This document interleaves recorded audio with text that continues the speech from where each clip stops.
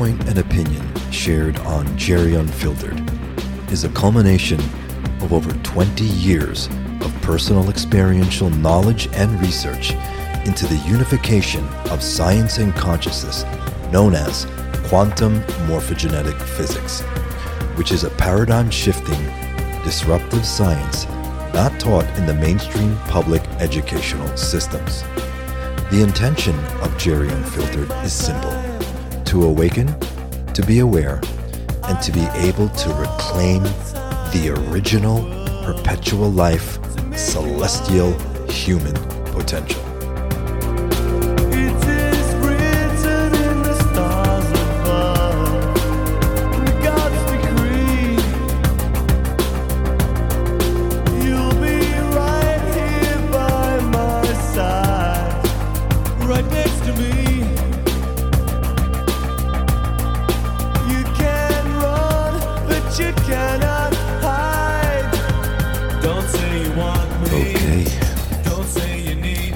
Welcome, everyone, to a very special edition of Jerry Unfiltered, the Disclosure Series. I am your host, Jer Rivera Duhenio, and, 9 or 10 years ago, I shared a very special Christmas gift that the eternal founders race, Iani, had given to humanity back, I think it was in 2001, but I was actually shared this information in 2007. And this gift I want to share with you in commemoration of this holiday season, because obviously it means so much to many global cultures. Now, this gift belongs to all celestial humans, indigo, and even hybrid races. And it doesn't matter if you're Jewish, Muslim, Buddhist, Christian, or any type of other faith. This gift is a gift of remembering. And it is a part of our shared heritage from which many of our most sacred celebrations have emerged. Now, you're probably asking, well, what is this gift, Jerry? Well, today, it is actually December 21st, and many people were asking me, hey, Jerry, what are you going to do for the 21st? And I was so caught up with, just transmissions, downloads, work, that I was not even really going to do anything until my avatar came in and just gently nudged me and said, in a direct cognition way, did you forget? And I'm like, everyone seems to be doing meditations today. Even, we're having some of our group, Rasha group, are having or had meditations today. All of a sudden, I was like, oh man, today's the first day of the 12 days of Christmas. And I really wasn't going to do anything today, but I felt compelled and drawn and honored to share this gift, which is called the Real Christmas Story. And it is a dispensation of historical fact surrounding the birth of Jeshua Sananda Melchizedek, also known throughout the world as Jesus or Jeshua 12. And the Real Christmas Story also has to do with the Mass of Eternal Life Christos, which was directly translated from the Eternal Original Founders CDT plates, which I call the source discs. These are holographic disc recorder containing historical records, not just of the earth, but of the cosmos. And I really had no plans to share this long forgotten gift because I had forgotten it. But so many people were asking me what I was doing, and I remembered. And, this is the first day of the 12 days of Christos Mass or Christmas, which is still celebrated by inner earth eternal founders races. It's also celebrated by Sirius B Maharaji, Azarites, and eternal original founders races everywhere. And when I was first introduced to this, and when I read it, I found an immense gratitude and peace of this real Christmas story. And I'm trusting that in sharing this factual historical record, that all of you, too, may feel the same way as I do. Now, in 2008, I was tasked by former Speaker One to review all previous and future workshop recordings and to discern for any distortions. And over the next 12 years, this is what I literally did. And out of that long, arduous process, birthed quantum morphogenetic physics and the base 12 bioregenesis consciousness coherence system. And I also did, in fact, take a look and discern for any distortions within the real Christmas story. And I can tell you now that there are none. But I know that in, let's say, 2012, when there was the split of the Aquafire and Indigo Shield, parts of the story were changed under the direction of the being that currently calls herself, well, I'm not going to say it, but you know, I'm sure many of you know who I'm talking about. And this modified story is a distortion of the original Eternal Life Founders Iani version of the Christmas story. So this other, let's say, distorted story that came out in 2012, well, unfortunately, has some major fundamental issues and contradictions. And I really won't go into that now because I'm very excited to share with you the real Christmas story. Now, for many of us, you know, we enjoy the Christmas season, for many of us. But many of us don't understand that there was the Council of Nicaea, okay, which did an intentional editing and manipulation of the Bible. And they did it for, you know, disinformation, political control dogma purposes. And what I want everyone to understand is unless we understand what parts of the biblical, quote unquote, baby Jesus story are true, the Christ Mass celebration, right, which was, you know, considered holy at one time. Nowadays, if you don't know the true historical, factual account, these stories are reduced to nothing more than manipulative fabrications from digressed races. So, the eternal founders race Iani, their gift of the real Christmas story was given to us so that they can set the record straight. So we can realize the true meaning of the accurate dates of the holy days that are associated with the baby Jesus story. And through clarification of the historical record pertaining to these times, we can rediscover that Christmas is truly magical. Are you with me? Through revelation of this historical truth of these ancient times, you'll get to better understand the real spirit, meaning, and magic of Christmas. You know, the legacy of Christmas, the winter solstice, and the celebration of the new year are going to be revitalized for you through restoration and remembering of this historical fact. You know, when I heard this and I was shared this information, it was really a deep spiritual thing for me at that time. And I'm so excited to share this with you. So, because I know many of you have never even heard of this.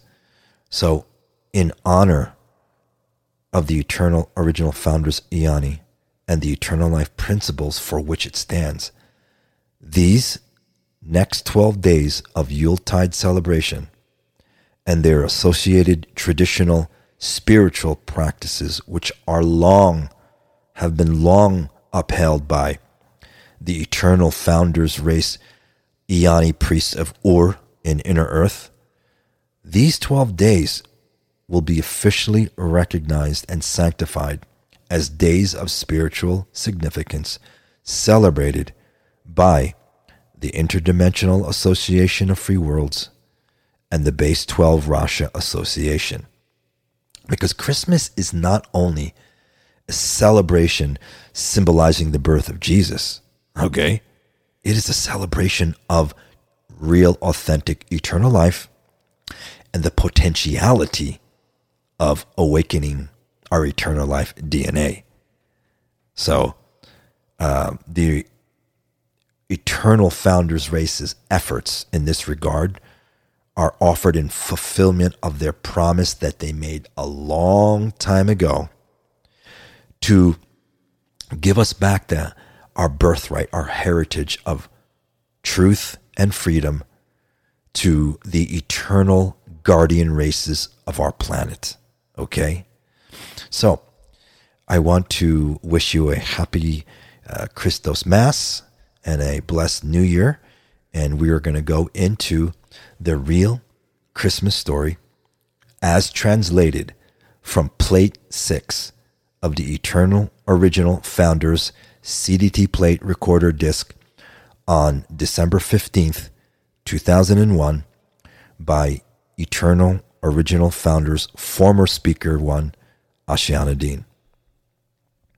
So we're going to go into the birth of an avatar.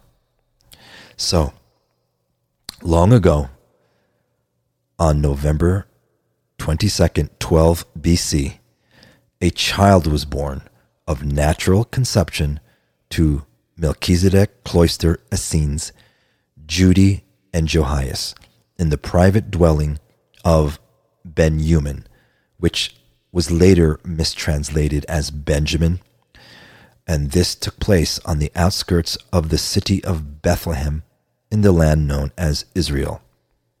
Now, the infant's father, Johias, was a Hebrew Cloister Essene Melchizedek Rabni, which is a second-level Melchizedek Cloister ordinate priest.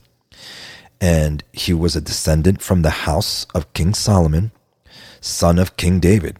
Now, for those of you that don't know, Solomon was the son of Father King David of the Hyksos Leviathan, Moses, Abraham, Noah, Knights Templar, Illuminati line, and mother Bathsheba, who was a Ceres Egyptian Essene of the Melchizedek Cloister Indigo Magi Grail line. The Indigo Grail line was carried into the Hyksos Illuminati line through conception of Solomon. And this was done for the purpose of attempted eternal original founders quote-unquote redemption contract bioregenesis of the fallen hybrid Hyksos lineage. Now, this race redemption contract failed in 27 AD when the Hyksos and their Pleiadian, Niburian, Anunnaki sponsors fully withdrew, they reneged from the eternal original founders to enter the Atlantean Luciferian covenant. Both Indigo and Hyksos lines directly descended from Atlantis. Now, Judy, the infant's mother, was a Hebrew Essene Melchizedek Cloister regent, which means she was third level Melchizedek Cloister ordinate priest. So Judy, or Judai, was a descendant from the house of Constantine. Now, Judy's father was Raviticus, who was of Roman Constantinus Ionite Attila human tribe 5 descendant mother, who Hebronon was of Hebrew Essene Melchizedek Cloister Indigo Rail Line descent. That's a mouthful. Most of this lineage, though, fell to Omicron and Draconian control following 27 AD Essene divide. Okay? So, the house of Johias was located in the city which was known as in Bethlehem Commons. Okay? So just after conception, when the couple was showed in a vision that Judy or Judai was with Avatar child, Johias took Judy into hiding in Jerusalem, where she remained with Essene Melchizedek Cloister relatives until just prior to the infant's birth. So Judai was exiled to Jerusalem during her time of waiting to prevent the Sadducees and Pharisees, Illuminati, overseeing Bethlehem from discovering the prophesied Avatar birth. Now, who were the Sadducees? The Sadducees were Nomicron or Necromyton, Andromi-sponsored Towson King Leviathan Illuminati line that raided Hebrew Tribe 2 Indigo Grail line. The Pharisees were an Omicron Draconian-sponsored Dragon King Leviathan Illuminati line that literally raided Hebrew Cloister Tribe 2 lines. So the Sadducees and the Pharisees were never, depicted this way in the Bible, right? But they literally came from, let's say, off-planet influence. So Judy or Judai returned to the house of Ben-Human on the outskirts of Bethlehem on November 16th, 12 BC, riding by night upon a donkey provided by her 11-year-old escort, Emmanuel. Now, Emmanuel was the son of Ben-Human. Judai remained in hiding in the house of Ben-Human until the birth of the Avatar child. The Avatar child was born on November 22, 12 BC at 12:14 a.m., and this birth was attended by Saradi, who was the half-sister of Judai, and wife of Ben-Human, Merijedra, daughter of Saradai and Ben-Human. Emmanuel, brother of Merijedra, and the Melchizedek Cloister high priest that later became known as John the Baptist. So for those of you that think that July 24th is still Jesus' birthday, I have disruptive, paradigm-shifting news for you. Jeshua 12's birthday is November 22nd, not December 24th. Okay, so the next I'm going to talk about is known as the Ecotic Trinity and the Eternal Life Christos Seeding Mission and the meaning of 1212. So, prior to physical birth, the Indigo Child Type 1 Avatar Essene infant and his Essene Avatar twin Marahari, later changed to Mary, were, like John the Baptist and his Avatar twin Merijedra, and the Indian Essene Emmanuel and his Avatar twin Ashradari before them, Melchizedek Cloister Ekars. Now, this is 48-strand DNA template, level 6 Melchizedek Cloister Ordinate Ascended Masters. Okay? So, these are what Ekars are. Now, like all Magi Indigo Grail Line incarnates before and after them, all were born as members of Melchizedek Cloister Ecotic twin consummate pairs through the Sirius B Maharaji Council of Azurline Halls of Amaraya Passage. Now, one DNA-activated Ektotic twin consummate pair represents one fully incarnate Ikari. That's capital Eckari. The birth of Judai's avatar child on November 22nd, 12 BC, and earlier his female avatar Ektotic twin Marahari on June 21st, 13 BC, both earlier prophesized, okay, so John the Baptist prophesied this.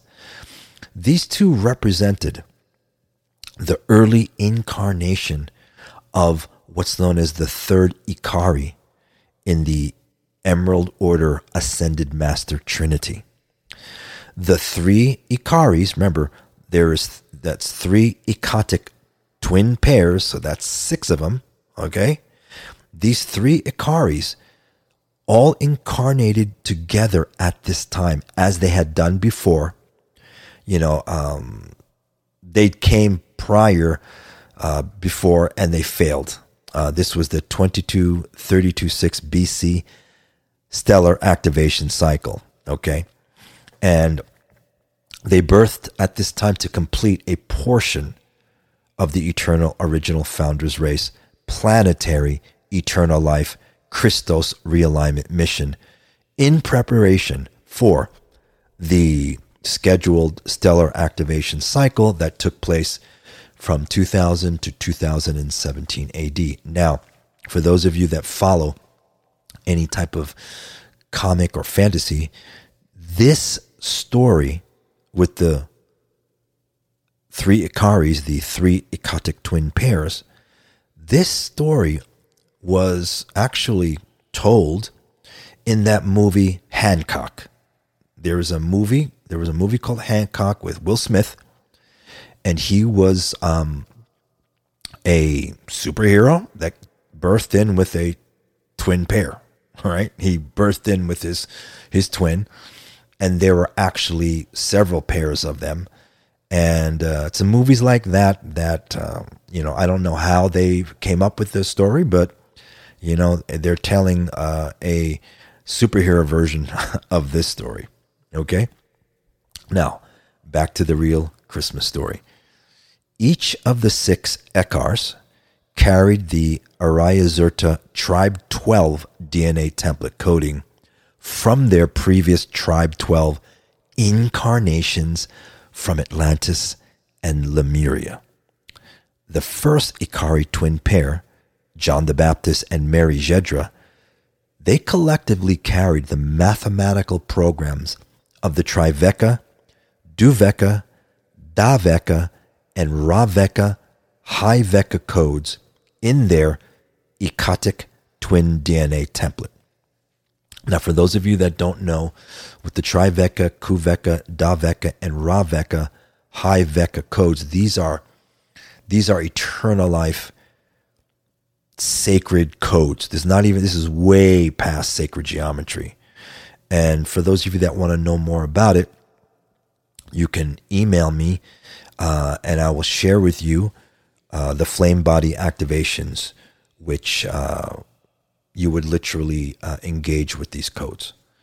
So now, obviously, you've heard of John the Baptist. He was known as Jonas. Okay, this is the Greek form of John. And Jonas, or John the Baptist, was born in Rome on December 21st, tonight, in 46 BC, to Greek Roman father Pagenthus, descendant, who was a descendant from the Roman house of Romulus Tribe 5 Indigo Grail line. And John the Baptist's mother was Miriam of the Hebrew Essene Melchizedek Cloister Tribe 2 Indigo Grail line. And they were exiled on Paxos Island, Greece. Now, Mary Jedra, who was John the Baptist's twin, was the daughter of Judai's paternal half-sister Saradai. And Mary Jedra was born in Jerusalem on September 1st, 34 BC, to Melchizedek Cloister Essene, Ceres, Egyptian Tribe 4, Indigo Grail Line father, Benjamin, and Indian Essene Roman mother, Saradai, of father Reviticus, of the Roman Constantinus Unite Attila Tribe 5 Indigo Grail Line descent, and mother Epitel of Ramavita Tribe 6 Indigo Grail Line, India. Man, that is a mouthful. Now, that's the first Ikari twin pair. The second Ikari twin pair was Emmanuel and Ashradari, and they collectively carried the Ikasha crown Veka code in their Ikatic twin DNA template. Now, Emmanuel was born in Bethlehem on January 1st, 23 BC, as Mary Jedra's younger brother, to Benjamin and Saradai. Ashradari was born in the Thar Desert region of India on February 2nd, 14 BC, to father Ramyana and mother Ramak Junanda of the Indian Ramvita Tribe 6 Indigo Grail Line. The infant avatar born to Judai and Johias on November 22nd, 12 BC, and his Ikari twin Mara Hari, they each carried the D12 prematter eternal life by Veka code in their Ikatic twin DNA templates.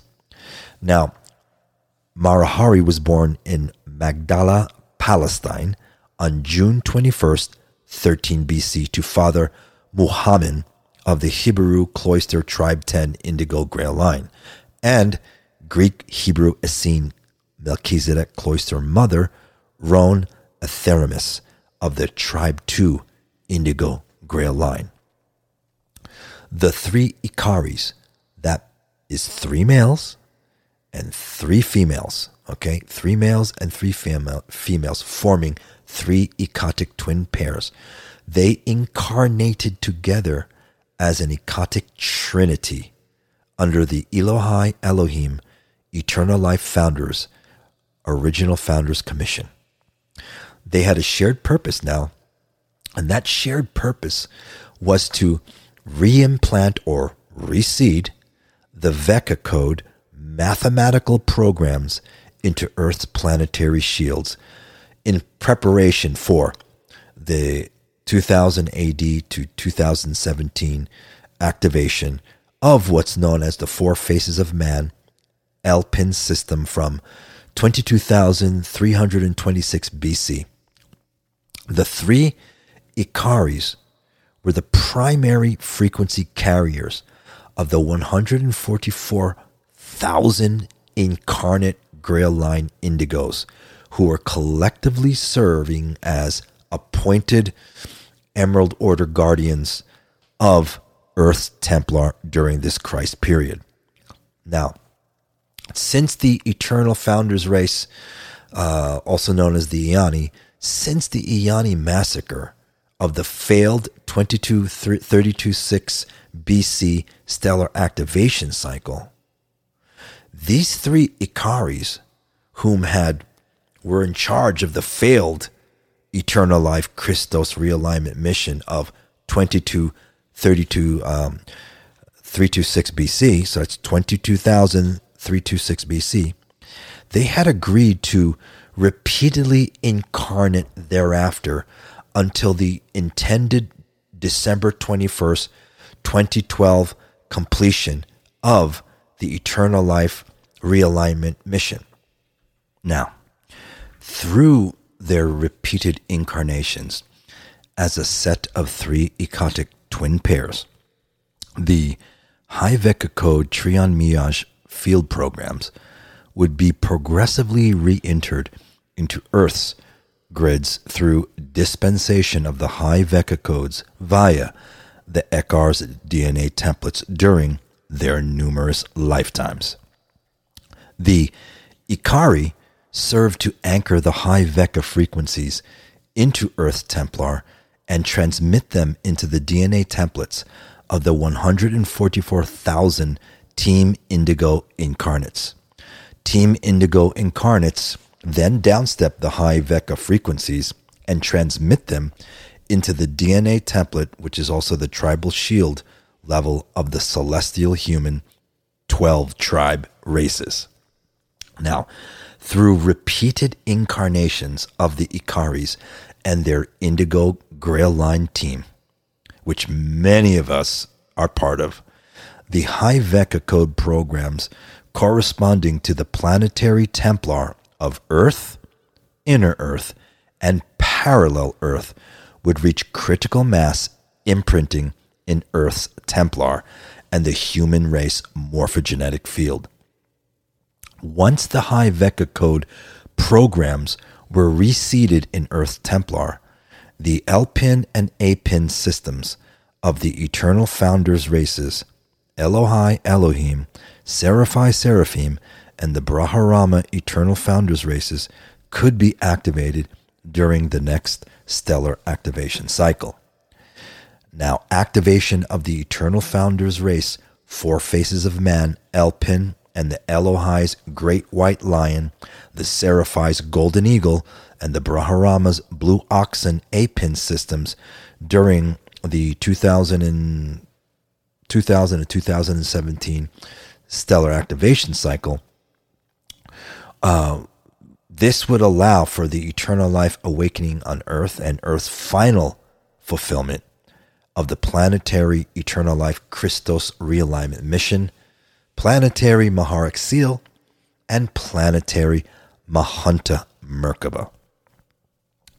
The female Ekars, okay, they carry the base magnetic, and the male Ekars, the base electrical portions of the Tri, Ku, Da, Ra, and Ikasha high Vecca codes to which they were commissioned.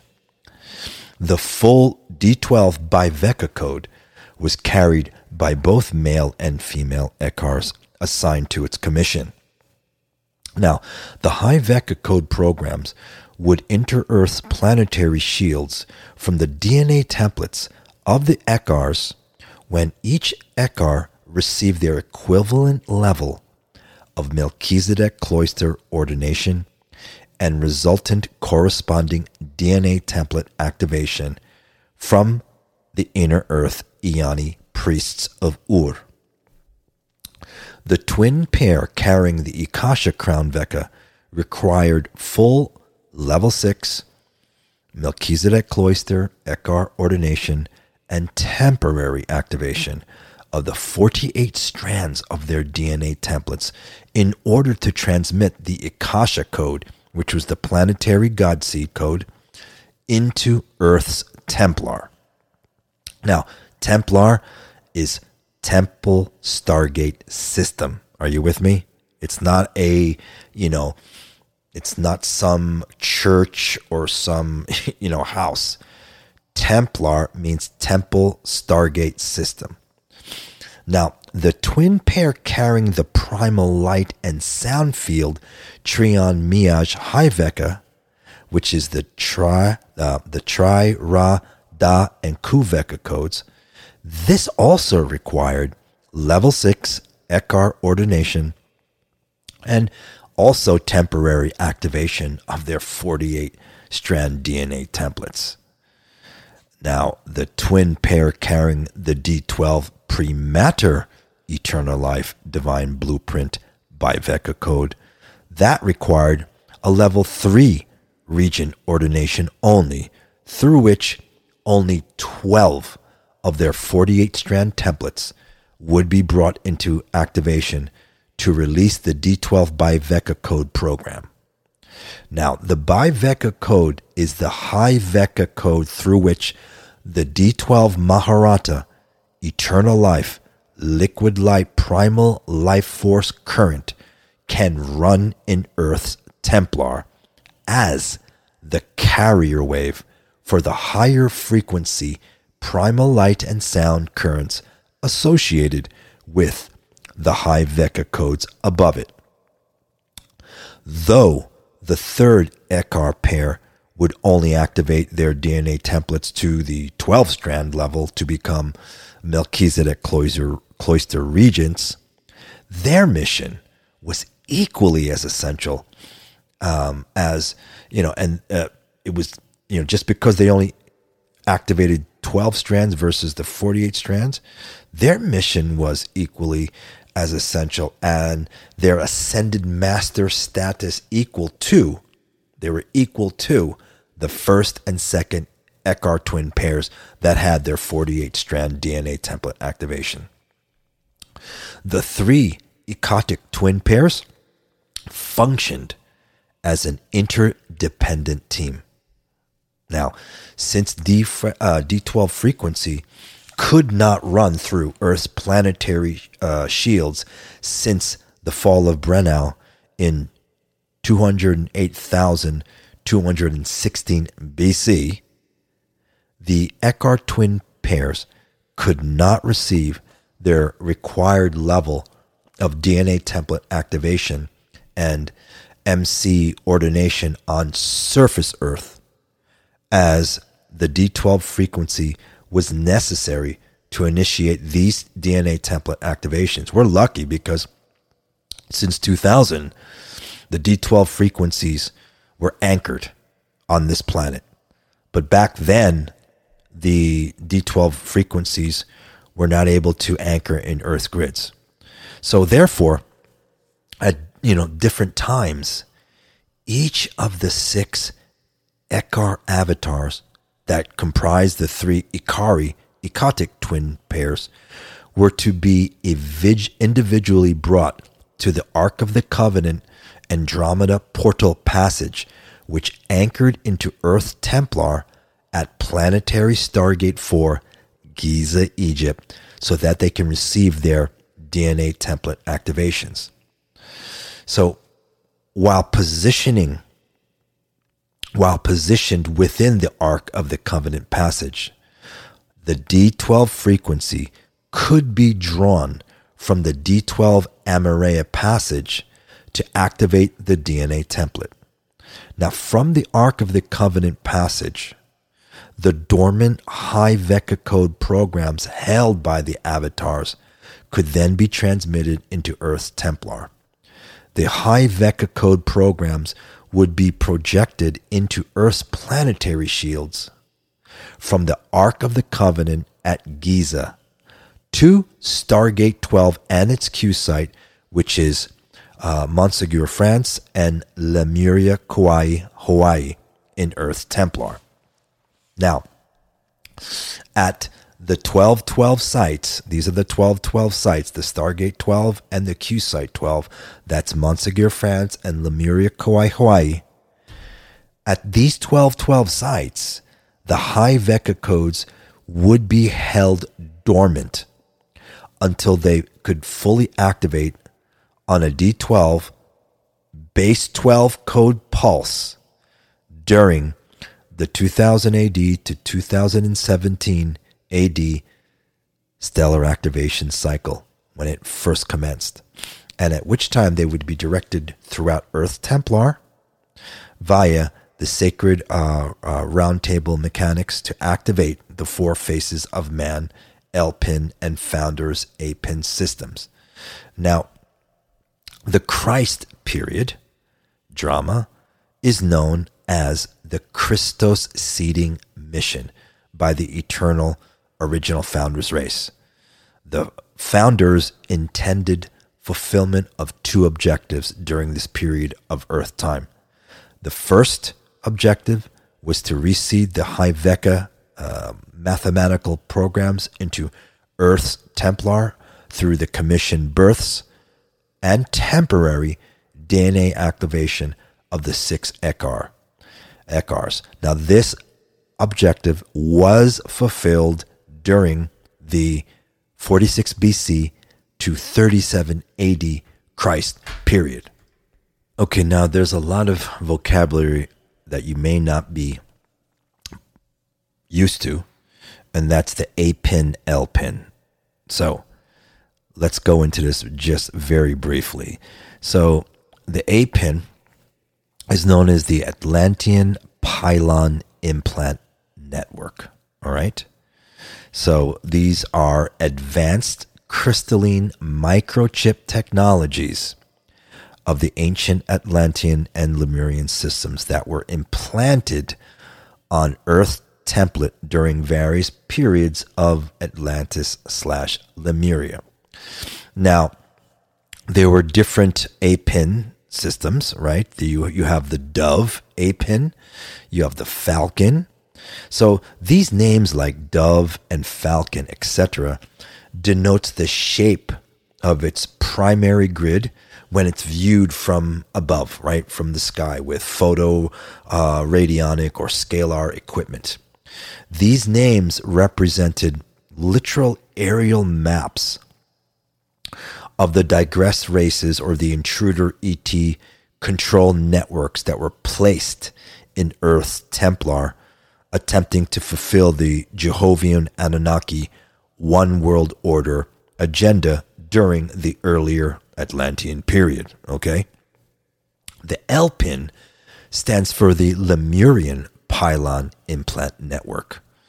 So these A-pin/L pin technology systems, they can be compared to massive global grid systems made of strategically placed crystalline microchips, similar to silicon-based microchips used in our conventional computer technologies. And these crystalline microchips interface directly with the natural multidimensional electromagnetic energy conduits of, say, stargates, axiotonal and ley line systems that were organic to Earth Templars. Now, A-pin, L-pin technology, it's not intrinsically a negative technology, but rather an environmentally valid application of the natural, spiritual, and scientific laws of first creation physics. Before these technologies, they fell into the hands of the digressed races or the fallen angelic races. Before this, they were used openly by various guardian eternal life races in many universal systems to facilitate and enhance the experience of evolution and, for most, ascension for all. These eternal life guardian races utilized A-pin systems for everything from free energy to climate stabilization, healing, even to interstellar subspace communication and broadcast networks.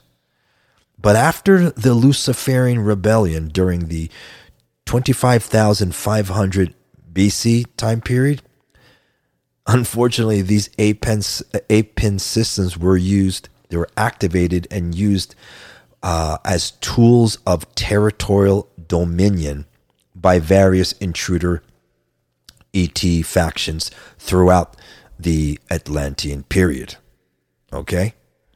So, let's go to the Christ period stalemate and the 1111.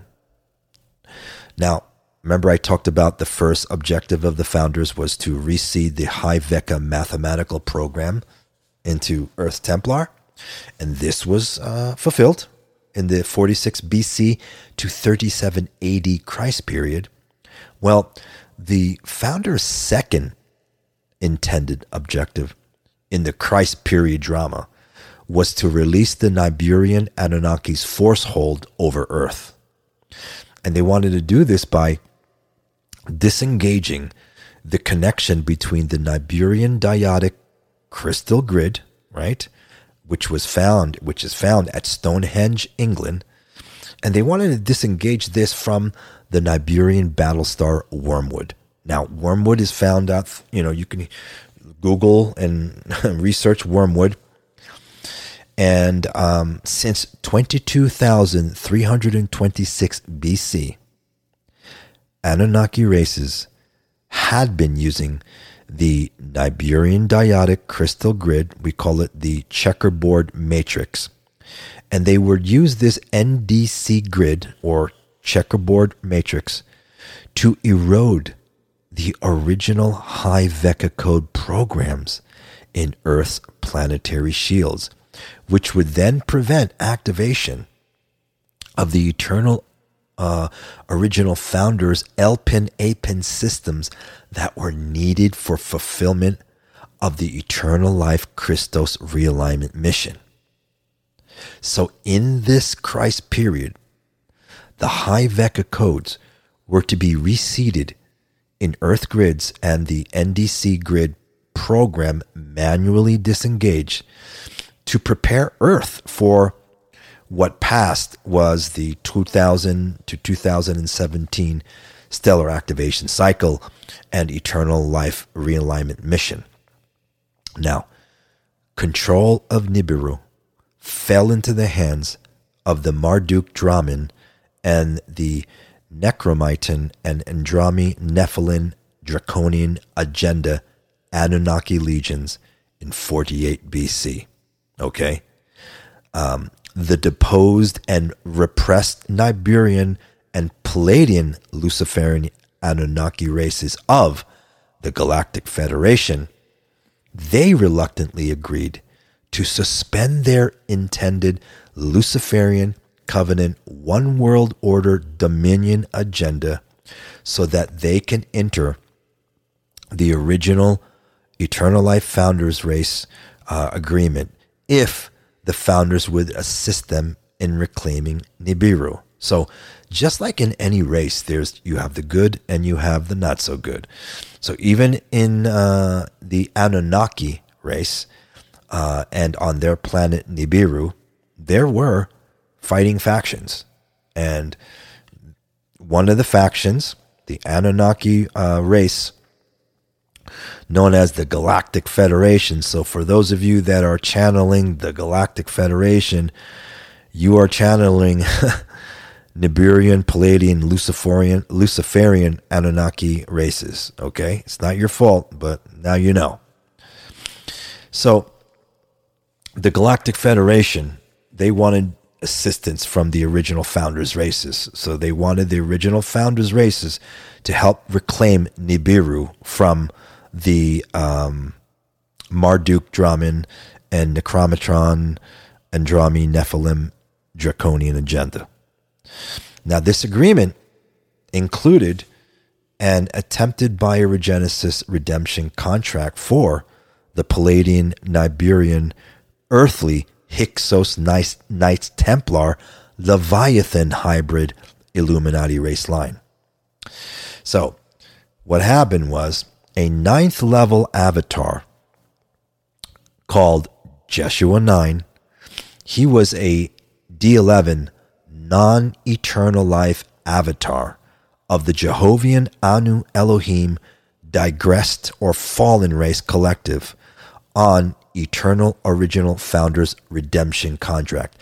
So Jeshua 9 was born in Bethlehem in 7 BC to Hyksos mother Mary and husband of Hyksos Joseph of Arimathea and Nephilim father Isaiah. So Jeshua 9 was intended as the carrier, the genetic DNA carrier of the Emerald Order Melchizedek Cloister host matrix for the Hyksos Illuminati Anunnaki hybrid races of Earth. Now, the 6 eternal original founders, Ekars, of that Christ period were intended to reclaim the gold Ark of the Covenant box. Now, the gold Ark of the Covenant box contained the rod and the staff Stargate tools from its burial place in Saqqara, Egypt. All right? So the Ark of the Covenant and the rod of the staff, these had to do with Stargate technologies. The Palladian Niburian races, they agreed to return to the Ekar. They agreed to give back the Ekars first. CDT plate 11, which was stolen by Thoth in 22,340 BC. And it was hidden among Hyksos Knights Templar families in Greece during Thoth's quote-unquote Hermes period.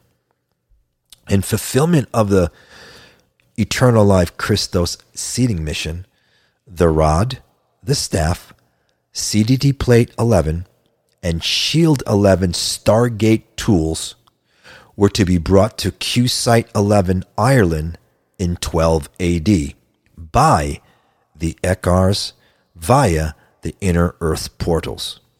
Now, Q Site 11 and its corresponding Stargate in England, which is known as the 1111 site, this would be manually activated using the Stargate tools to disengage the Niburian Dyadic crystal grid and checkerboard matrix grid program that was literally embedded in the 1111 axiotonal ley line via Stonehenge.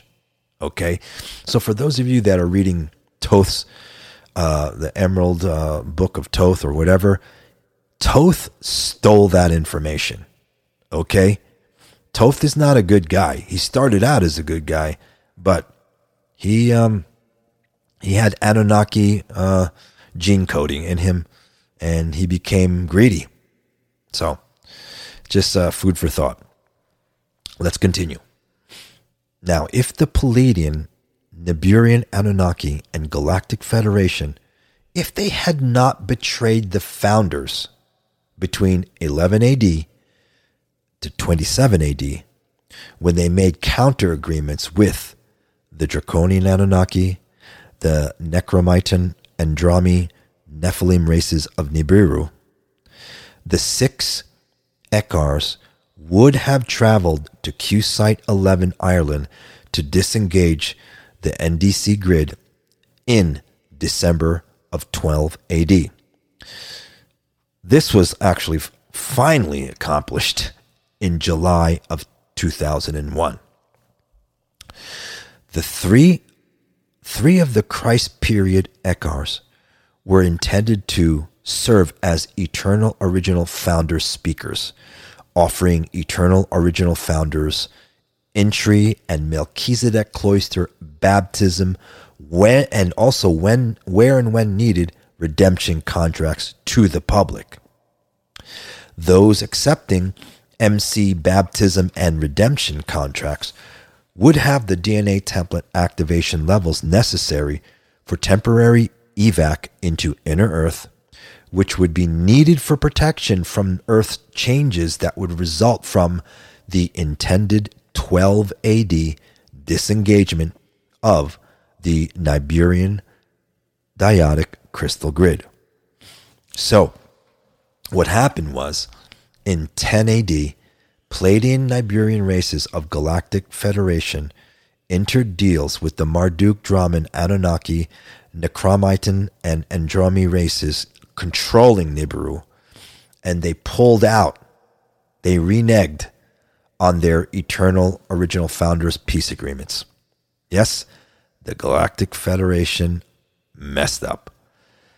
The 6 Emerald Order Melchizedek Cloister Ekars were therefore unable to fulfill the second objective of the Eternal Life Christos seeding mission, as the Anunnaki guided their Hyksos Illuminati races to relocate the hiding place in which the stolen Source Disk Plate 11 was kept. Now, without Plate 11 Shield Activator Disk, the Ekars could not manually activate Stargate 11 to release the Niburian Dyadic crystal grid at Stonehenge. The Galactic Federation also instructed the Hyksos Illuminati to attack the Team Indigo Essenes working with the 6 Ekars in attempt to steal the Ark of the Covenant gold box and Stargate tools from them. So, the Anunnaki intended to use Plate 11 and the rod and staff tools to get this, create pole shift in hope of preventing activation of the Hyveka codes in Earth Templar during the 2000 AD to 2007 AD stellar activation cycle. So, the Hyksos succeeded only in stealing the staff tool from the Ark box, so they could not fulfill their intended Dominion agenda during the Christ period.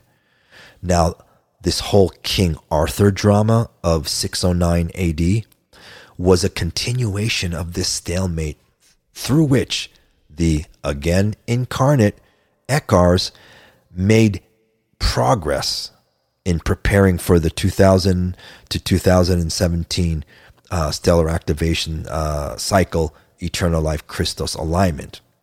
Now, do you remember the sword Excalibur? The sword Excalibur was the staff tool. Are you with me? Which King Arthur's team Indigo reclaimed from the Hyksos descended Illuminati races. So this is the real King Arthur drama, and the real Excalibur was a staff Stargate tool. It wasn't a sword, okay?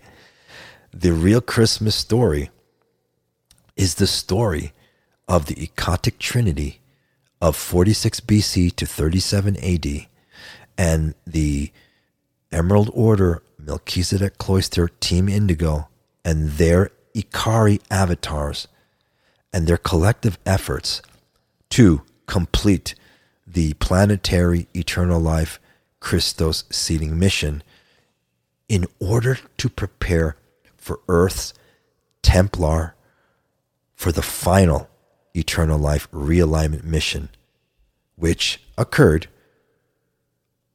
2000 to 2017 AD. Next, we're going to talk about the coming of Jeshua 12. So on November 22nd, 12 BC at 12:14 a.m., Judi gave birth to the male avatar infant in the house of Ben-Human on the outskirts of Bethlehem.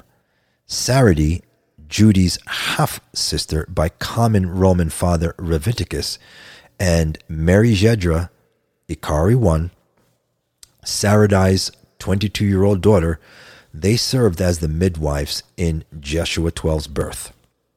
Now, upon the infant's arrival, John the Baptist, who was Ikari I, then he was 33 years old, he was known as the Greek name Ioannis. And like I said earlier, with the assistance of the 11-year-old Emmanuel Ikari II, they presided in the initiation rites of the infant's Emerald Order Melchizedek Cloister conjugate baptism.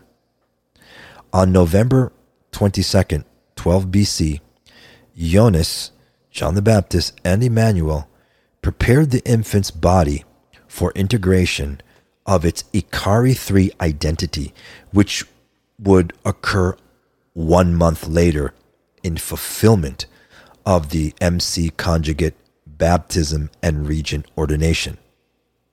Upon his physical Melchizedek Cloister or MC initiation, the infant child was named Jeshua, the original Jeshua, a name chosen by his father Johias.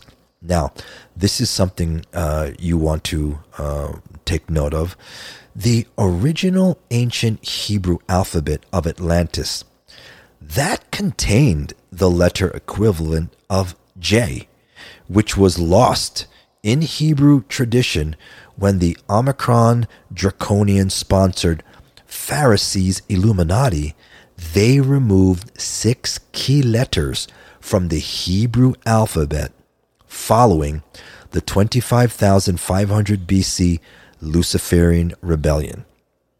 Melchizedek Cloister Eternal Founders races, they retain these letters in their tradition through their open contact with the Iani priests of Ur from Inner Earth.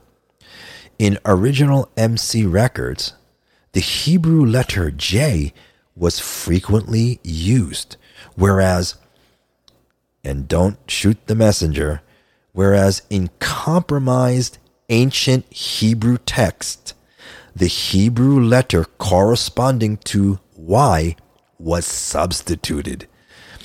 Illuminati records refer to Jeshua as Yeshua, etc. Okay? So this is very, very fascinating information. You know, it's so funny because you got the diehard, Jewish people that speak Hebrew. They're all about the Y. Little did they know their Y came from Illuminati influence. Are you with me? So originally there was the letter equivalent of J, but this was lost when the Omicron Draconian Pharisees removed the 6 key letters. Now, let's continue. Jeshua and his mother Judai remained in hiding at the house of Ben-Yuman on the outskirts of Bethlehem until December 20th, 12 BC, when they made the journey to the house of Johias in Bethlehem city commons for completion of Jeshua's Melchizedek cloister conjugate baptism on, guess what, December 21st, 12 BC, also known as the winter solstice. As is the case in all indigo child types 1 and 2 births, the soul of Ekar ascended master Jeshua embodied into the physical vessel through the process called soul braided walk-in. Soul braided walk-in. Now, let's talk about this. The consciousness field of indigo types 1 and 2 oscillates at a too high of a frequency to directly integrate into a physical biological vessel that holds anything less than a natural 12-strand DNA template activation, okay?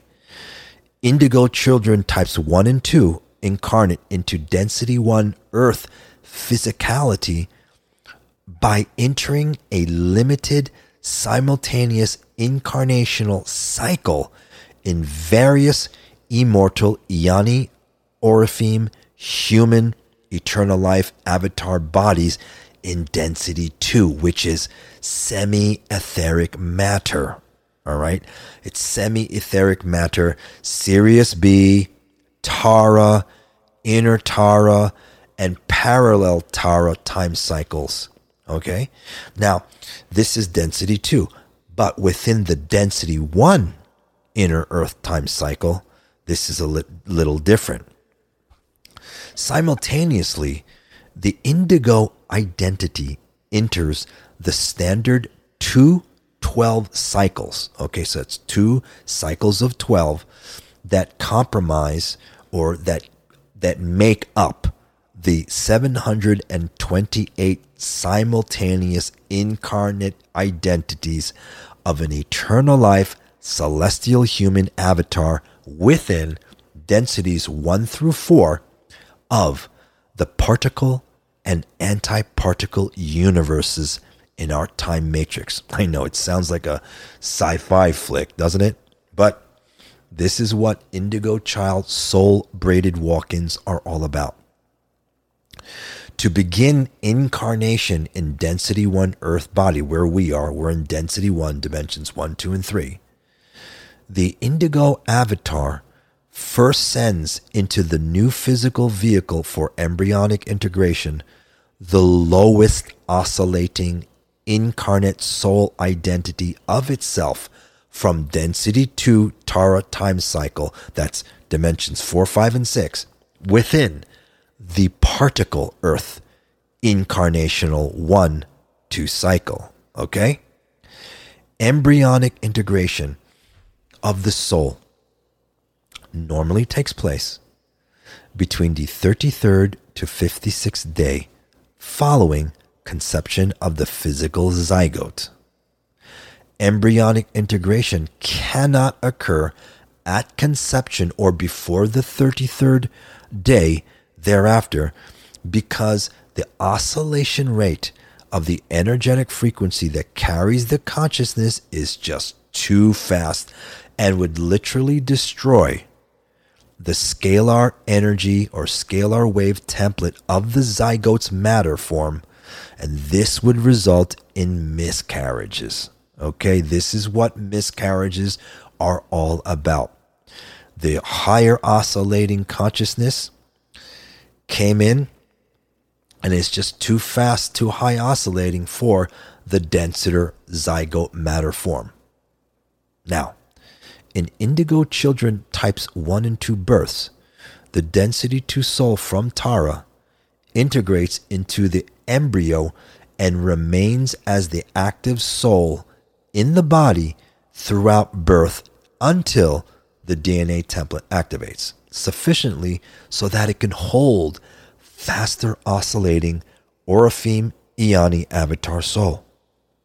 The birth soul remains with the body, and the avatar soul remains in D4 through D6 biofield overshadow, connected to the body via a partly activated 6-strand DNA template, unless early activation of the infant's DNA template is orchestrated by the Eternal Life Iani MC Masters, priests of Ur. Now, when the physical body reaches the chronological age of 12 years, and if the bioenergetic field and DNA template of the incarnate soul remain clear and are not compromised, the incarnating avatar works with its counterparts in Inner Earth and Sirius B to initiate Eternal Life avatar integration DNA template activation. When the 12-strand DNA template is initiated into activation via Level 3 MC Regent ordination, the birth soul and the eternal founder's race indigo avatar identities prepare for what's known as a soul braided walk-in. Okay, now this is something similar that happened to myself in 2000, September of 2000, although my let's just say my consciousness, my birth consciousness, it wasn't that it hated it, it hated my physical body. It just wanted to leave, okay? And it didn't want to be, the consciousness, that birth consciousness didn't want to be in physical body anymore. So what happened was aspects of my avatar came down and actually did the avatar braided walk-in. Okay? Now, let's continue. To fulfill a soul braided walk-in, the birth soul consciousness progressively raises in oscillation. So let's just say the consciousness, not necessarily the soul, okay? Because it has to raise in oscillation to meet the density 2 base pulse rhythm. Simultaneously, the D12 Eternal Life Avatar entity that's stationed in density 2 has to lower their oscillation rhythm, base pulse rhythm, to that of density 1. Now, this usually occurs over the course of 2 to 7 years, rarely within a 12-day period after regent ordination. The birth soul disengages from the lower 3 strands of the DNA template, as usually occurs in biological death, right? So when the lower 3 strands deactivate, you die. And the consciousness passes into the D4 astral body field awaiting ascension to density 2. This would be the normal route. Simultaneously, and in synchronistic manner, the inner Earth and Sirius B identity aspects of the Eternal Founders Race avatar transmutes their bodies to density 5 antimatter primal light, then lower their oscillation to D4 astral base pulse rhythm.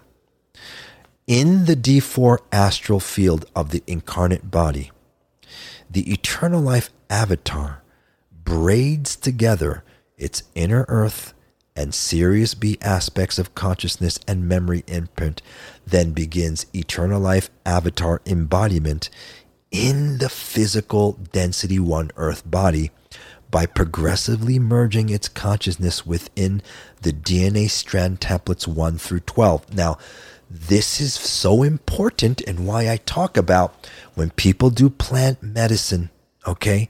When they do plant medicine, this destroys their lower DNA strands, and this will prevent that person from braiding with their avatar level unless they have the Eternal Life DNA coding within their DNA template. Okay?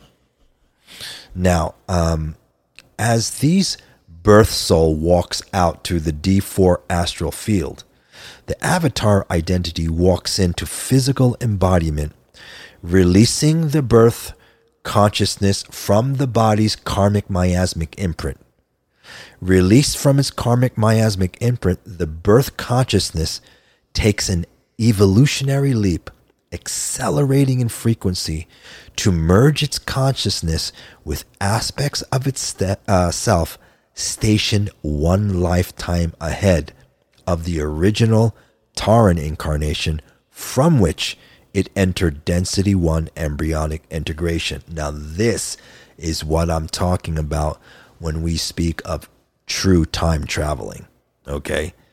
The Eternal Life avatar identity now integrated with and responsible for the DNA template of the physical density 1 body, this avatar identity proceeds to clear any remaining miasmic imprint from the body while sequentially bringing into sustained activation the first DNA strand templates of the indigo genome for full Eternal Life avatar embodiment. Once the body can hold, at least temporarily, sustain 12-strand DNA template activation, the avatar will then begin activation of the 24 to 48 strands of its indigo Eternal Founders Race DNA template, if its specific service commission requires it to do so. This is why I say it's important to anchor in your D12 avatar level in your physical body, because then your D12 avatar can do amazing healing, clearing, etc., etc. And it's just an amazing, amazing feeling. All right. We are now going to continue with the soul birth of Jeshua and the 3 kings. This is known as the Night of the Trinity, winter solstice, December 21st, 12 BC. On the evening of December 20th, 12 BC, Johias left his house in Bethlehem City Commons, and he was traveling to the house of Ben-Yuman on the outskirts of Bethlehem in order to escort Judai and baby Jeshua from their hiding place back to their home in Bethlehem City. The trio traveled through the night by donkey to avoid detection by the Illuminati Pharisees, Sadducees, and the guard of King Herod of Judea, all of whom sought to discover and locate the whereabouts and to kill the new avatar rumored to have been recently born. Johias, Judai, and baby Jeshua arrived safely at the house of Johias before dawn on December 21st, 12 BC.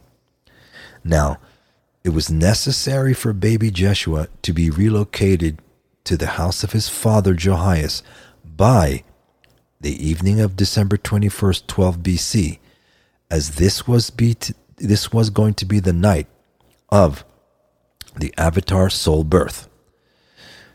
Eckhar, John the Baptist, and 3 male Melchizedek Cloister Regent Magi Grail King priests from other lands were scheduled to serve in attendance in completing Jeshua's conjugate baptism. John the Baptist and the 3 Magi kings were commissioned by the Inner Earth Eoni priests of Ur to initiate the electrical frequency transmission of the MC region ordination for early fulfillment of Jeshua's indigo child soul braided walk-in. The 3 kings, a brown-skinned Ramvita Grail King from India, a yellow-skinned Yu Grail King from Tibet, and a white-skinned Saras Egyptian Grail King from Saqqara, Egypt, were scheduled to meet John the Baptist at the house of Johias, nearest the Bethlehem Inner Earth portal on the evening of the December 21st, 12 BC winter solstice. Now, each of the 3 Magi Grail Kings brought with them herbs, minerals, and sacred preparations as gifts to John the Baptist for use in Jeshua's soul-braided walk-in MC region ordination. The Magi of India brought a special preparation of myrrh. The Tibetan Magi brought frankincense, and the Egyptian Magi brought a highly coveted elixir made from an ancient Atlantean Saras Egyptian recipe. This was the most coveted and potentially dangerous potion of all, because it was made from the collective residue of the transient element celestalene.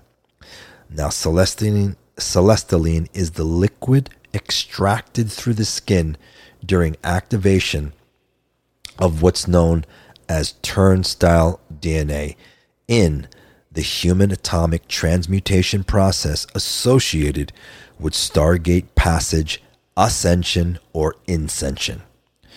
In ancient Egypt, the pure celestalene residue was also known as stardust blue or blue powdered gold.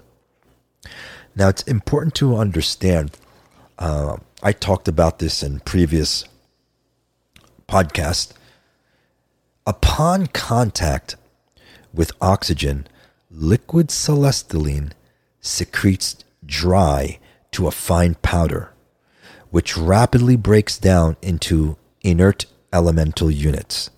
Celestalene powder is a natural biochemical byproduct secreted by the body during Stargate passage or upon death of the physical body if the consciousness is able to achieve Stargate inscension out of density 1. Pure celestalene powder can be collected in minute amounts by gently dusting the skin after one has passed through a Stargate and remanifested on the other side. If it is rapidly collected and specifically stored, pure celestalene powder is a powerful healing agent, as it can trigger temporary bursts of 12-strand DNA template activation for anchoring an individual's D12 divine blueprint. Now, celestalene powder is only useful for this purpose if the planetary shields can run D12 Maharic frequency, which has not been the case since 2008 and 216 BC. In rare cases of expedited indigo child soul braided walk-in, intended to commence in infancy, a minute amount of ingested pure celestialine powder plus tincture applied to the base, crown, and 12th chakras can temporarily trigger a minute burst of 12-strand DNA template activation, even if the planet is void of D12 frequency. Now, this effect can only be gained if the powder is collected and preserved from a planetary system capable of running D12 frequency and used rapidly after collection before it loses its core D12 subharmonic electrical charge. In ancient Egypt, impure celestialine powder, or its aged residue, was harvested from corpse or mummies whenever possible. Impure celestialine powder, also known as white powder celestialine or white powder gold, was used by Illuminati pharaohs to trigger psychic powers by unnatural activation of higher strands in the DNA template. This process led to permanent disability of the lower DNA strands, physical addiction to the substance, and eventual insanity. And this is what happened to Pharaoh Akhenaten. He actually engaged in impure celestialine powder, and this drove him insane. As celestialine powder derivatives and alchemical concoctions made from elemental gold with the intention of mimicking celestialine effects, this is lethal, was lethal, and is still lethal today. And this was widely abused in ancient Egypt, as well as it's still abused today in modern times. Now, the Eternal Founders race, the Iani priests of Inner Earth, they removed this knowledge and access to the substance from surface Earth, where we are. Use of pure celestialine powder by Grail Line MC priests for MC ordinate application was permitted only on rare occasions under direct supervision of the Inner Earth Eternal Founders Race, Iani. Now, we're going to go into, well, we'll just move into what happened with Jeshua. The Egyptian Magi, okay?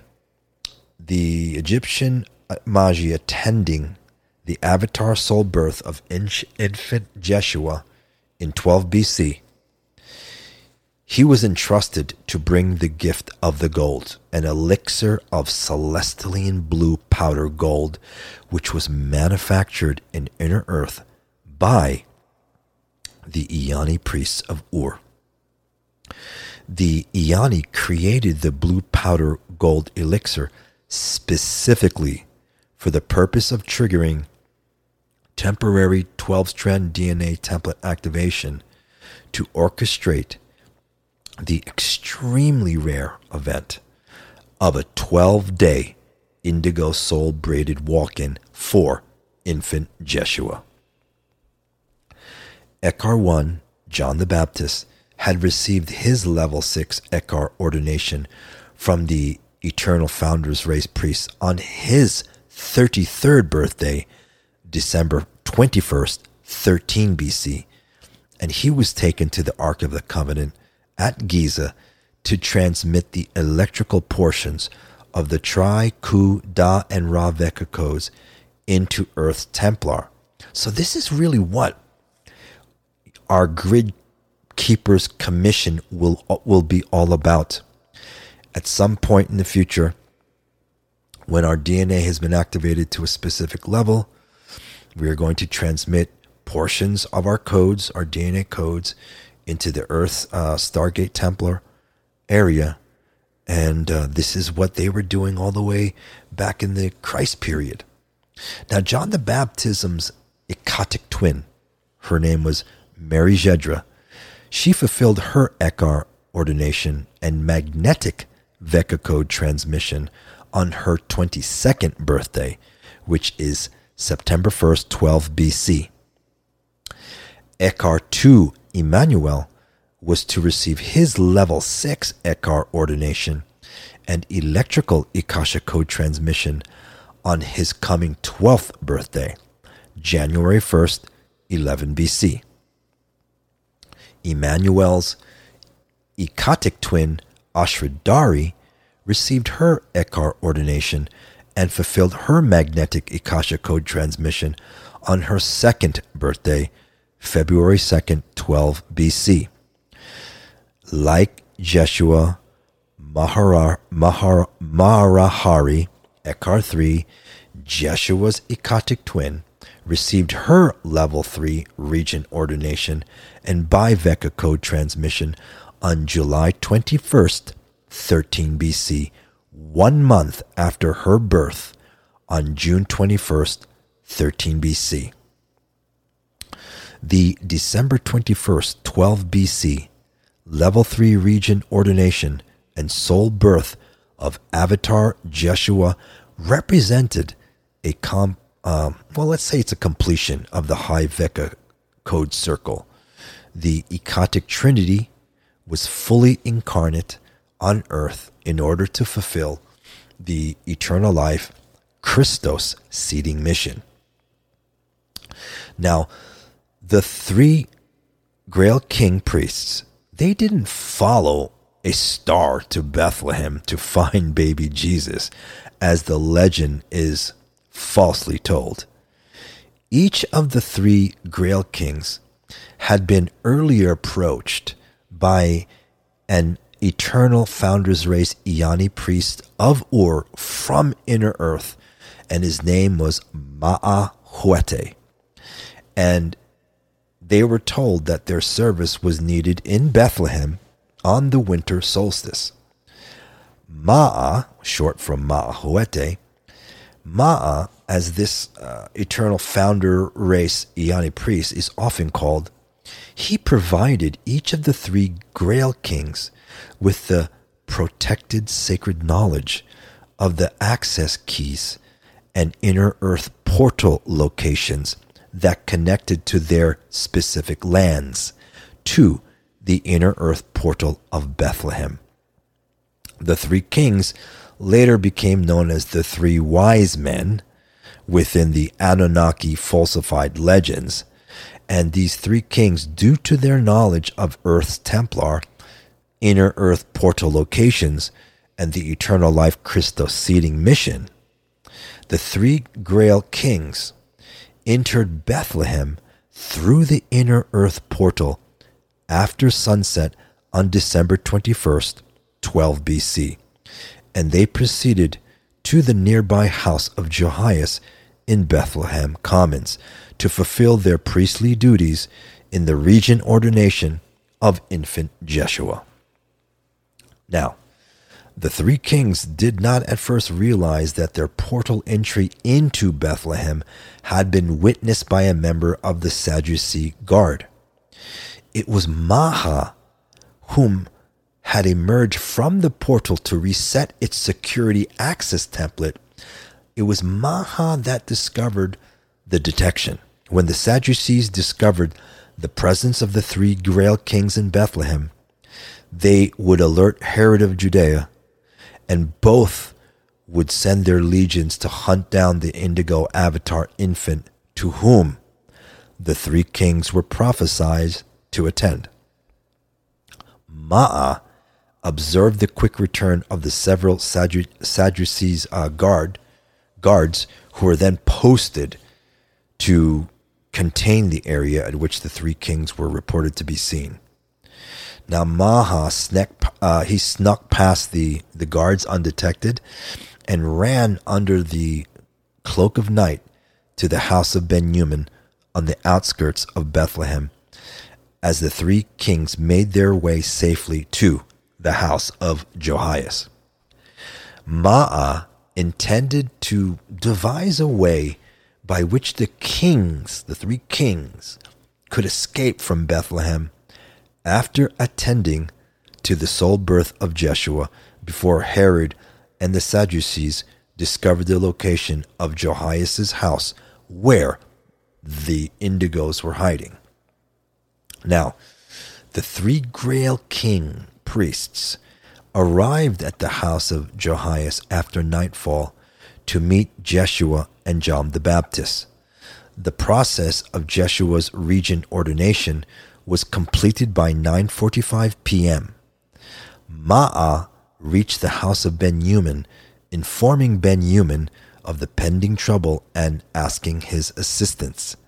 Ben-Yumin offered Ma'ah his 2 camels and a donkey to serve as transportation by which the 3 kings could escape Bethlehem in order to make the journey to the main Jerusalem inner earth portal, from which they can return to their homelands safely from Illuminati interference.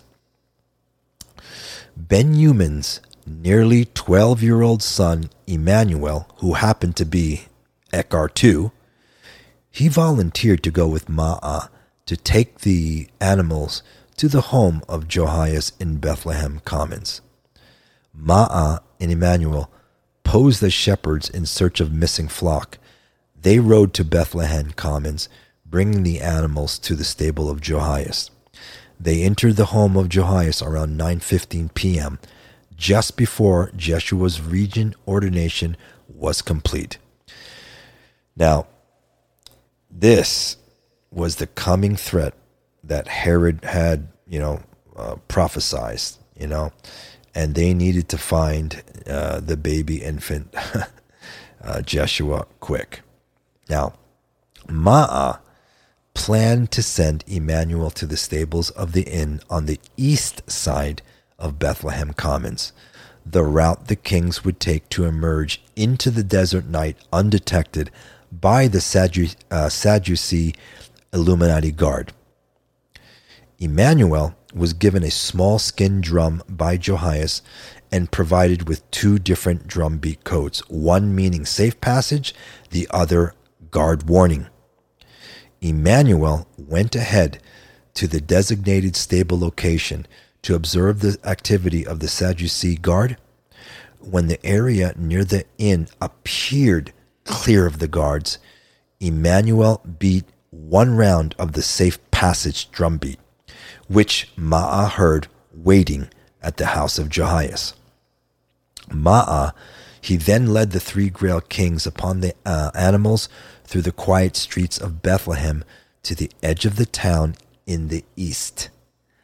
Ma'ah then instructed the kings to ride into the desert by following the brightest star. Now, the star that the 3 kings followed to escape from Bethlehem after tending to Jeshua was actually a Merkaba vehicle plasma ship intentionally positioned by the Maharaji Blue races of Sirius B. Maha had arranged through his constant telepathic link with the Maharaji for the Star of Bethlehem Merkaba plasma ship to appear to direct the Grail Kings to the appropriate desert area. The kings were instructed to wait in the desert for Ma'ah's return the following evening, December 22nd, 12 BC, for escort to the Jerusalem inner earth portal. But Ma'ah in the flesh could not return. Now, I'm going to tell you about the Little Drummer Boy story, also known as the Morning of Mourning, 12:16 a.m., December 22nd, 12 BC. Ma'ah had led the 3 Grail Kings to the desert edge on the east of Bethlehem as Emmanuel waited, hiding in the stable by the inn, keeping guard over Ma'ah's intended return path. Ma'ah was supposed to return to the stable to collect Emmanuel and safely return him to the house of Ben-Yumin on the outskirts of Bethlehem before dawn. Emmanuel watched the inroad from the shadows of the stable, and Ma'a began his return from the desert edge as the three kings followed the Star Merkaba plasma ship into the safety of the desert night.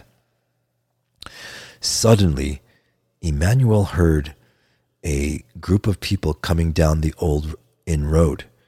He was quick to identify them as the Sadducee guard, who had begun door-to-door raids in search of the kings and the Avatar infant. If Emmanuel did not warn Ma'a would have been caught by the Sadducees as he returned to the stable. In hope of alerting Ma'a to the pending danger and diverting the Sadducees' attentions from the nearby home of Johias, Emmanuel, hidden in the stable, repeatedly beat out the guard warning drum beat upon his small skin drum. Hearing the odd drumming in the middle of the silent night, the Sadducees stopped their raids to trace the beating of the source. The Sadducees descended upon the inn stable just as Ma'a had returned. Knowing Emmanuel was trapped inside the stable, and that his arrest and anticipated torture and interrogation by the Sadducees would bring Herod's suspicion down upon the house of Ben-Human and Johias, Ma'a attempted to create a diversion by running and yelling through the street.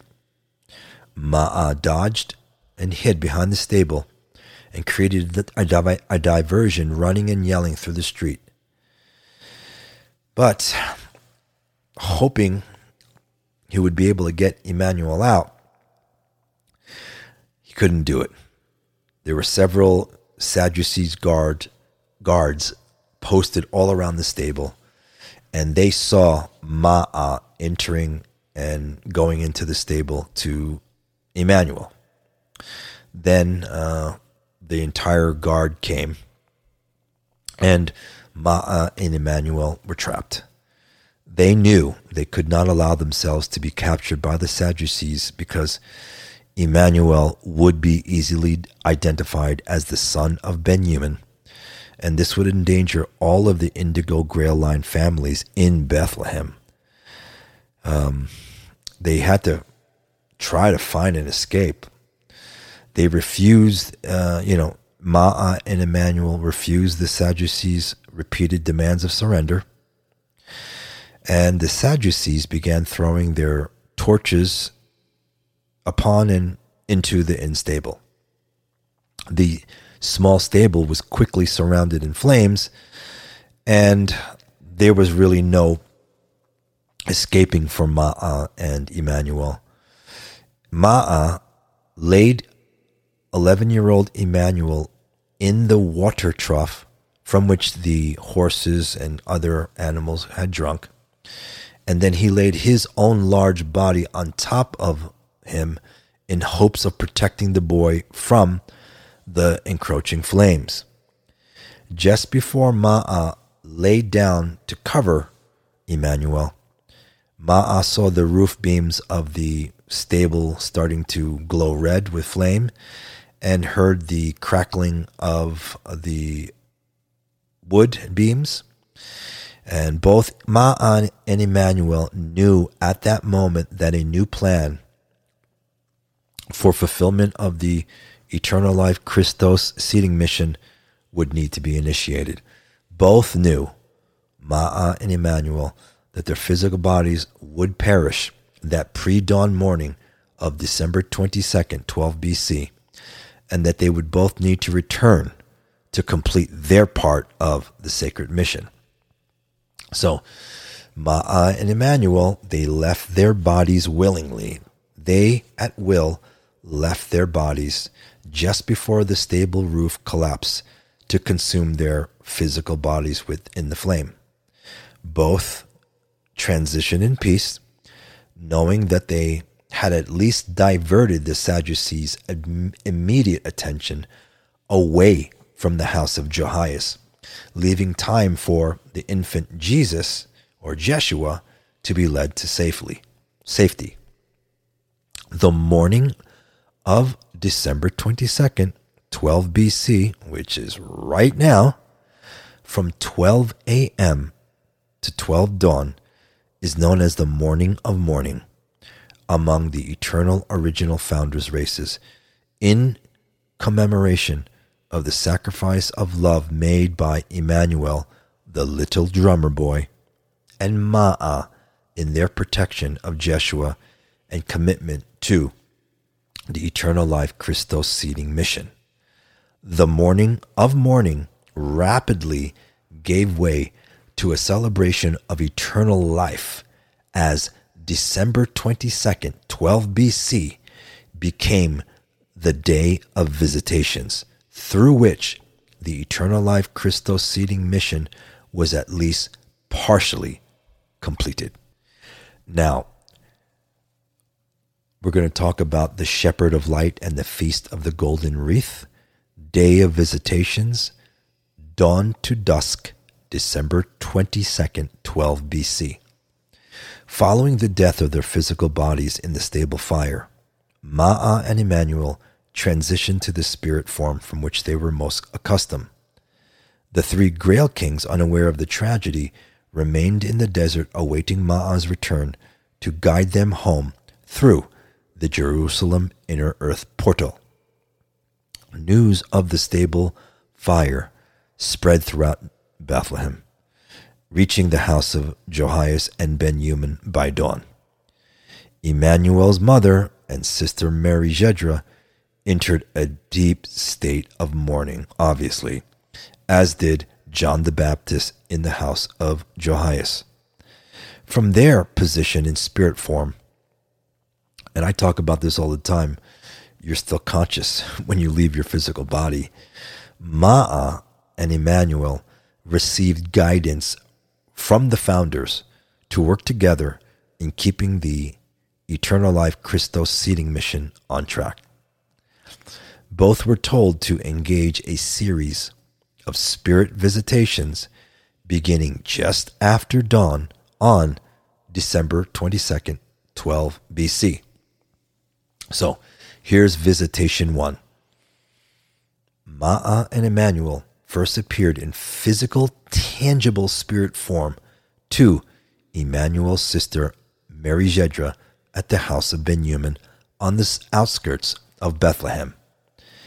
Emmanuel told his grieving sister to mourn no more, that he would return, but for a little while. He told Mary Jedra to bring her mother Saradai and Father Ben-Yumin to the house of Johias on that evening of December 22nd, 12 BC, but to wait in Bethlehem Commons before going to Johias' house until they heard the special beat of a single drum. Mary Jedra's aging mother could not make the journey by foot, and the family beasts, the animals of travel, they had all been given to Ma'a for the three kings on the night before. Emmanuel told Mary Jedra to look into their grazing field, and there she saw a donkey appear in one moment when it hadn't been there one moment before. And consider this a small miracle from source, provided through the efforts of Ma'a and Emmanuel. Mary Jedra was also given by Emmanuel a set of small branches of golden sage, which is a healing plant grown only in territories of inner earth. She was told to make a wreath of them as if it would look like a golden crown, and to give this as a gift to baby Jeshua when they arrived at the house of Johias that evening. Mary Jedra and her mother and father began the short journey to the house of Johias at sundown. Visitation 2. After speaking with Mary Jedra on the early morning of December 22nd, 12 BC, Emmanuel and Ma'a in spirit form next visited the three Grail king priests, awaiting Ma'ah's return in the desert. Ma'ah told them of the stable fire, and they were to stay a while in the desert until the evening, when Ma'ah would return to guide them to the Jerusalem inner earth portal. Visitation 3.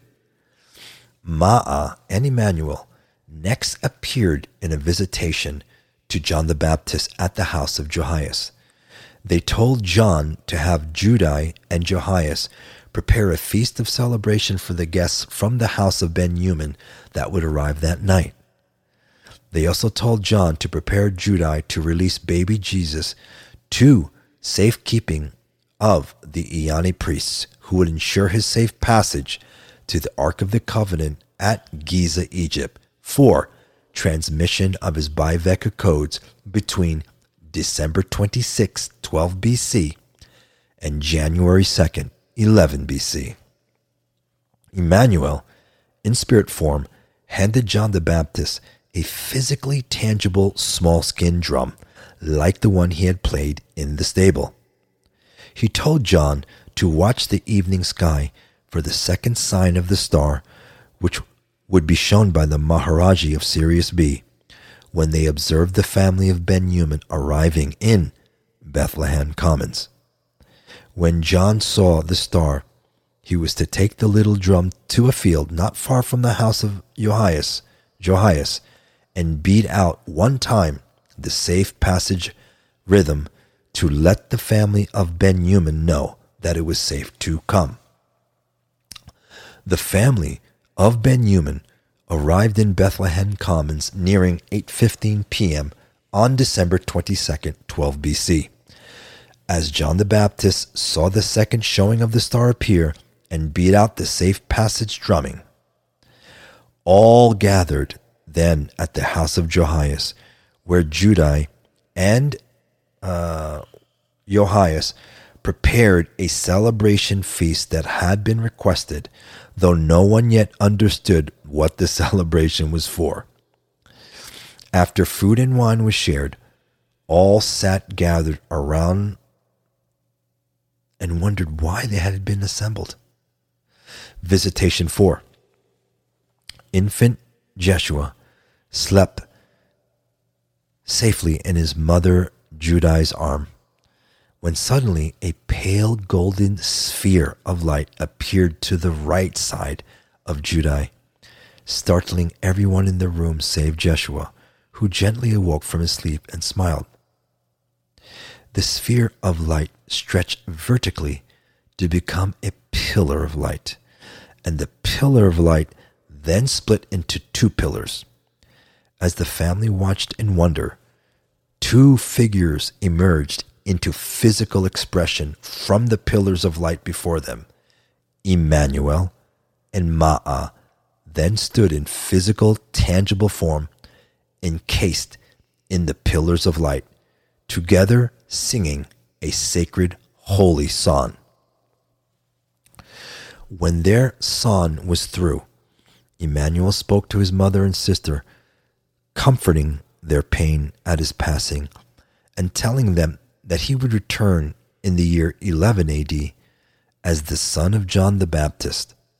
Ma'ah then instructed Mary Jedra to place the golden wreath of sage that she had made upon the infant's head. Ma'ah then placed his large black hand upon the golden wreath, and for a moment the sage branches glowed pale golden silver light, sitting as a crown of light upon the infant's head. Can you imagine that? That must have been amazing. And in his touch, Ma'ah had transmitted the access security codes to the Ark of the Covenant portal passage at Giza into the DNA template of Jeshua. The codes that would allow him to conduct ascensions through the Ark of the Covenant when he reached adulthood. Emmanuel then told Judai that she must allow John the Baptist and Mary Jedra to take the infant Jeshua into the desert on the night of December 24th, 12 BC, where he would be taken by eternal founders race Iani priests of Ur and take Jeshua to inner earth. From inner earth, Jeshua would then be taken to the Ark of the Covenant at Giza to transmit his Biveka code into Earth's Templar between December 26, 12 BC and January 2nd, 11 BC. Judai and Johias were told that the eternal founders race Iani must keep Jeshua in inner earth with them until he turned the age of 12. If the child were not to be found and destroyed by the guard of Herod of Judea, Jeshua would be returned to them through John the Baptist in Saqqara, Egypt, when he turned 12 years of age. Judai and Johias understood, but were saddened at the coming loss of their son. Emmanuel then spoke and told them of the child that already lived within the womb of Judai. His name was to be Samuel, the brother of Jeshua, who would come to heal the loss of Jeshua. Ma'ah and Emmanuel then dematerialized, instructing the family to burn the golden wreath within the fire, to release its frequency into their home to provide temporary protection. The Feast of the Golden Harvest Wreath on the evening of December 22 became a tradition among the Indigo Grail Line race of Earth since this time. Following the fourth visitation, Ma'ah then revisited the three Grail kings awaiting him in the desert. Ma'ah told them to release their animals, bury their kingly goods, and to tear their clothes like beggars, so that they might approach the city of Jerusalem as unassuming beggars. Ma'ah, again manifesting in tangible physical form, taking on the image of an old shepherd, led the disguised kings to the Jerusalem inner earth portal entrance, arriving a bit after dawn on December 23rd, 12 BC. The three kings safely passed to inner earth through the Jerusalem portals and returned to their respective homelands on December 24th, 12 BC, with the commission of committing their knowledge and sacred writings among their cultures. In these writings, Ma'ah became known as the Wayshower and the Shepherd of Light, the original Father Christmas, upon which later legends were built. Now, on December 23rd, 12 BC, John the Baptist and his Ekatic twin, Mary Jedra, took infant Jeshua into the desert to meet the eternal founders race Iani priest. On December 24th, 12 BC, the Ekatic twins were married by the eternal founders race Iani priest and told to stay 2 days in the desert for later instruction.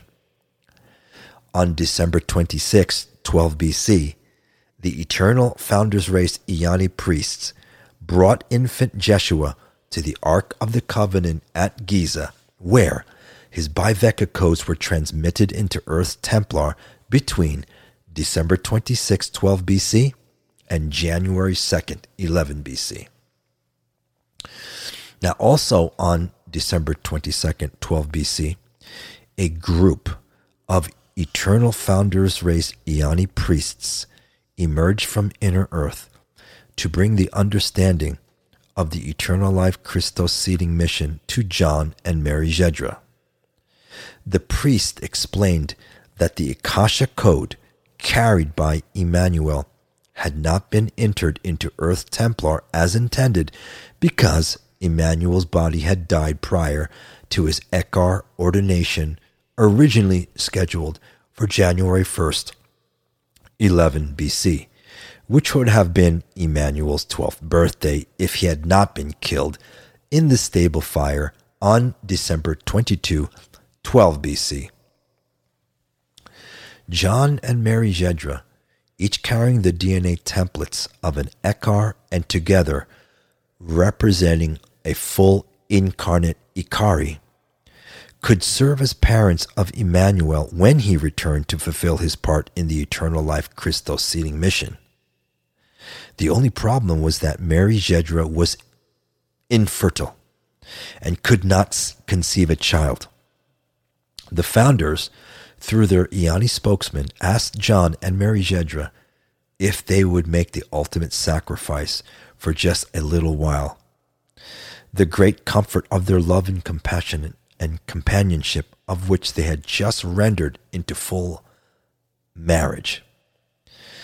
Unfortunately, Mary Jedra would need to die in the flesh to rapidly be reborn and grow up to again marry John, a union through which the rebirth of Eckhar to Emmanuel could be complete to fulfill reseeding of the Akasha Code in Earth Templar. With great sadness, but ultimate devotion to the Eternal Life Christos seeding mission, John and Mary Jedra agreed. John was told to leave Mary Jedra in the desert, and on January 1st, 11 BC, he was to look again for the third and last showing of the Merkaba star plasma ship, which would tell him that Mary Jedra had passed on. December 26th, 12 BC became known as the Day of Revelation. On January 1st, 11 BC, Mary Jedra left her body to return to spirit form. On January 2nd, 11 BC, infant Jeshua completed full transmission of the Biveka Eternal Life Christos Code into Earth Templar, and his stay in the at the Ark of a Covenant beneath the Great Period of Giza came to an end. Jeshua was taken into inner earth and raised by Iani priests until he was returned to John the Baptism in Saqqara, Egypt at the age of 12 years old. January 2nd, 11 BC, became known as the Festival of Light, the Night of the Christos Mass, commemorating the return of the Biveka Code and the eternal life potential to Earth and its people. This day is considered the high holy day and the true Christmas of the eternal original founders, Indigo Grail Line races. On September 1st, 5 BC, Mary Jedra was reborn to Judai and Ben-Human, whom had married following the death of Ben-Human's wife, Judai's sister, Saradi. Mary Jedra returned in 5 BC as the albino female child named Miriam, maternal half-sister of Jeshua. This was Ashiana Dean, Miriam. Okay? And this is where we remembered each other as brother and sister, because I remember my incarnation as Samuel, brother of Jeshua. And on December 21st, 10 AD, young Miriam was again married to her elder Ekatic twin, John the Baptist, Ioannis, in a ceremony performed by her older half-brother, Jeshua.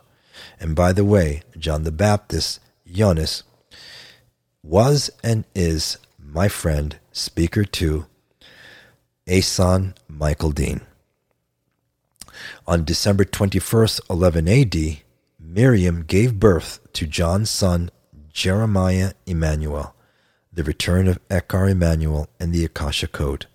The Akasha Code was re-entered into Earth Templar on January 1st, 12 AD, fulfilling one of the two founder founders' race's objective of the eternal life Christos seeding mission. Between 10 AD and 27 AD, the Niburian Anunnaki and the Galactic Federation broke their eternal original founders' promises to the founders and proceeded to misdirect their Jeshua 9 Anunnaki D11 avatar born 7 BC and their Hyksos Illuminati hybrids into their original Luciferian Covenant One World Order Illuminati Dominion agenda, which culminated in the 27 AD event known as the Essene Divide. But because of the partial success of the Christ period eternal life Christos seeding mission, the High Vecca codes were reset in Earth's Templar to allow for the full fulfillment of the planetary eternal life Christos mission, realignment mission, in our contemporary 2000 AD to 2017 AD stellar activation cycle. The story of the High Veccas is the real story of Christmas, and it is a celebration of the return of Earth's eternal life divine blueprint and humanity's final freedom from the digressed fallen races of the Phantom Matrix. The dates of December 21st, 12 BC through January 2nd, 11 BC became known as the 12 days of the Eternal Life Christos Mass, each day representing the activation of the Bivecca code within one of the 12-strand DNA templates of infant Jeshua. The 12 days of Christmas culminate in the Eternal Life Mass Festival of Light of January 2nd. Since the times of the Christ period, the Eternal Life Christos Mass has been the celebration of the Eternal Life Awakening that was long scheduled to take place on January 2nd, 2002 AD, when the Bivecca code would reach critical mass and begin its activation cycle in Earth's Templar. This initiated the fulfillment of the planetary Eternal Life Christos realignment mission that was intended to complete on December 21st, 2012 AD. Now, we know, and you know, that on December 21st, 2012 AD, that was when the Aquifarian shield completely split. And that became a failed mission. Now, we have until 2047 to 2052 to actually evac as many people as possible from this black hole fall Milky Way galaxy in order to continue our Eternal Life Christos mission in M31 Andromeda Galaxy. Now, I'm trusting that, I know this was long, but I'm trusting that you go back and you re-listen to this and you got and you received from it what I did, which was immense peace and gratitude and love for knowing and remembering who I am, where I came from, and what I was planned here to do. So I trust that this would do the same for you. So this is it for this version of the Real Christmas Story, 9 to 10 years later.